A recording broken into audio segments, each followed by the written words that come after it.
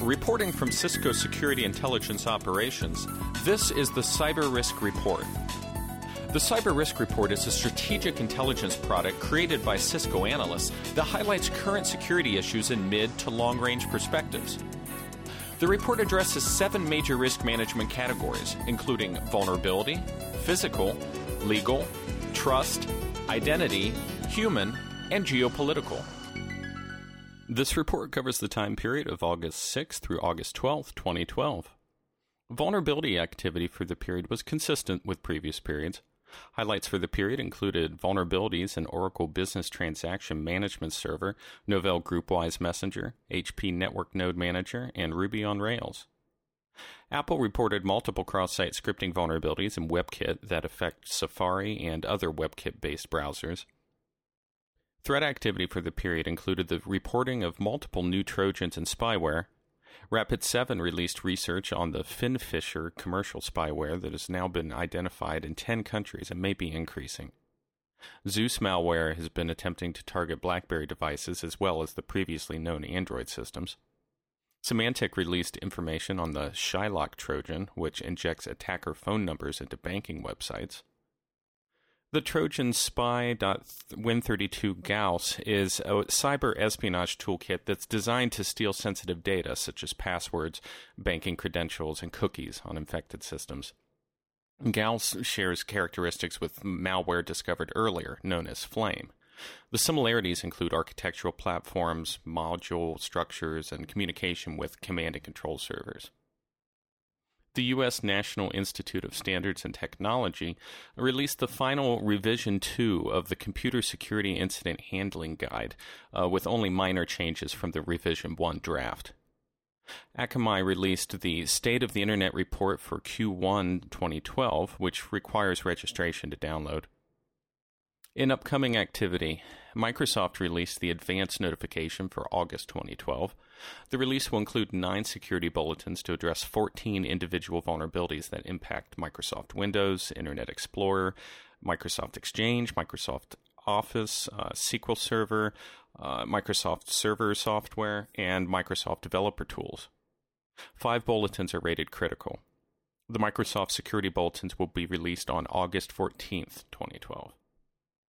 IntelliShield published 104 events last week, 45 new events, and 59 updated events. These alerts are available via the IntelliShield Alert Manager service. Visit www.cisco.com/go/IntelliShield for more information. Moving on to the physical risk management category. The New York Police Department and Microsoft announced the release of the Domain Awareness System, which incorporates thousands of closed-circuit television cameras, license plate readings, radiation detection, and intelligence from numerous criminal databases in near real time. The announcement indicated video will be held for 30 days, metadata and license plate readings for 5 years, environmental data indefinitely. Similar systems are deployed in Baltimore and the United Kingdom, and New York City and Microsoft will be licensing the Domain Awareness System to other cities. This new system seems to be the state-of-the-art in surveillance systems, although it's yet to be seen whether it lives up to its billing. The keys to all surveillance systems are not only the technology and incorporation of data from multiple sources, but also highly trained staff, monitoring, and coordination response to events the system identifies. The staff's skill and monitoring are often the downfall of these systems, where the value of the systems drop to providing only a partial record of what happened after the fact. This can still be a valuable tool for police investigations, but detecting and responding in near real time is a goal seldom reached. And next, in the legal risk management category, Illinois has become the 3rd state to enact legislation banning employers from collecting social network credentials from employees. A teacher's aide in Michigan was terminated from her position for refusing to disclose her Facebook credentials, and a Department of Corrections officer in Maryland was required to provide his Facebook credentials during a recertification exercise.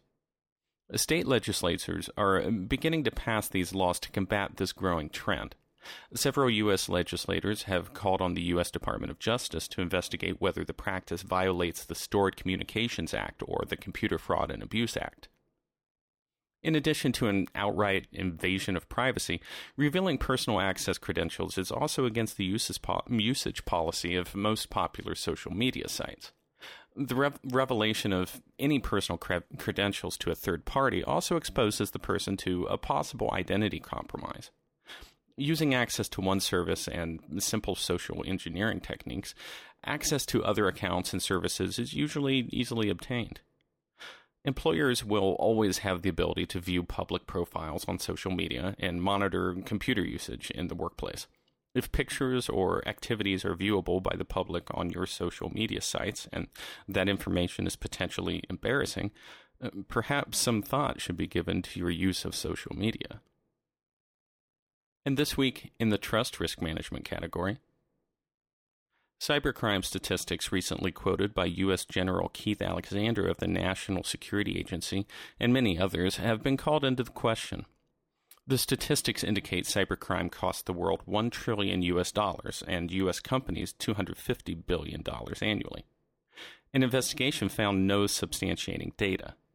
The investigation tracked the cited sources for the data and found none of the sources actually stated the statistics. In some cases, sources responded that the estimates were misreported. In others, researchers indicated the statistics were generated using, quote, absurdly bad statistical methods. This is a statistical trap the security profession in particular has repeatedly fallen into. It's often very difficult to produce accurate cybercrime and security statistics, leaving many to make estimates based on weak supporting data. After that information arrives in the boardrooms, user communities, and media, someone is sure to challenge it and investigate, and too often the statistics are found to be unsubstantiated. Many have fought the budget battles, quoted sources that were not as carefully vetted as possible, and been misquoted, but the result is generally the same. Any trustworthiness you had just disappeared.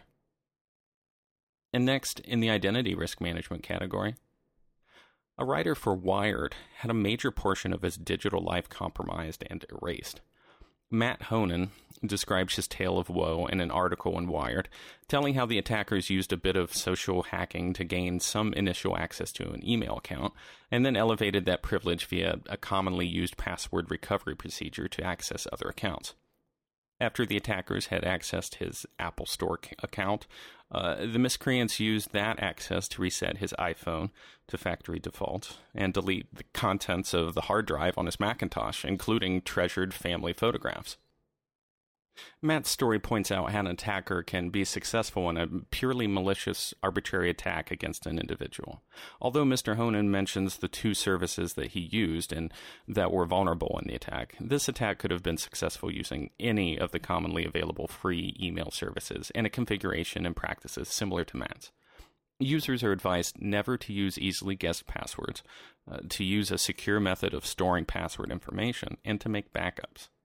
Backups should also be checked periodically to ensure they're correct and complete. Consider commonly used security questions and answers, such as a mother's maiden name, to be publicly available information. When it comes time to choose and answer these questions, provide answers with a word or phrase that's not available anywhere and back up those answers. And finally, in the geopolitical risk management category, initial analysis of the viewing and access to Olympics information is showing that mobile phones are taking the lead. Google reported a 10-fold increase in Olympic topic searches from mobile phones, and NBC and the BBC reported that viewing from mobile devices accounted for 45% and 41% of online video stream traffic, respectively.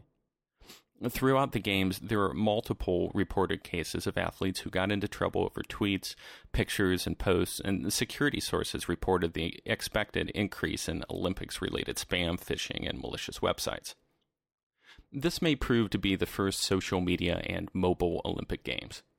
Multiple sources have reported the increasing use and reliance on mobile devices, particularly in emerging markets where personal computers and internet access are limited. With the end of the Games, and once the numbers are all crunched, this Olympics could be the benchmark event that was the long-debated and anticipated tipping point, where mobile device usage passed that of personal computers. Of course, criminal activity similarly shifted toward mobile devices, with malicious content available as application downloads or streaming video with tweets and postings that led users to infected websites. Unfortunately, security of these devices is far behind that of personal computers, and many new users don't have or apply the same user awareness to mobile devices as they do to personal computers. As many organizations across the globe address mobile device and bring your own device issues, security teams may already be engaged or will likely find this topic high on their list of upcoming priorities. This concludes the Cyber Risk Report for this week. To read the full report, visit www.cisco.com/go/SIO and select the Cyber Risk Reports link. Tune in for next week's report from Cisco Security Intelligence Operations. Thanks for listening, and stay safe.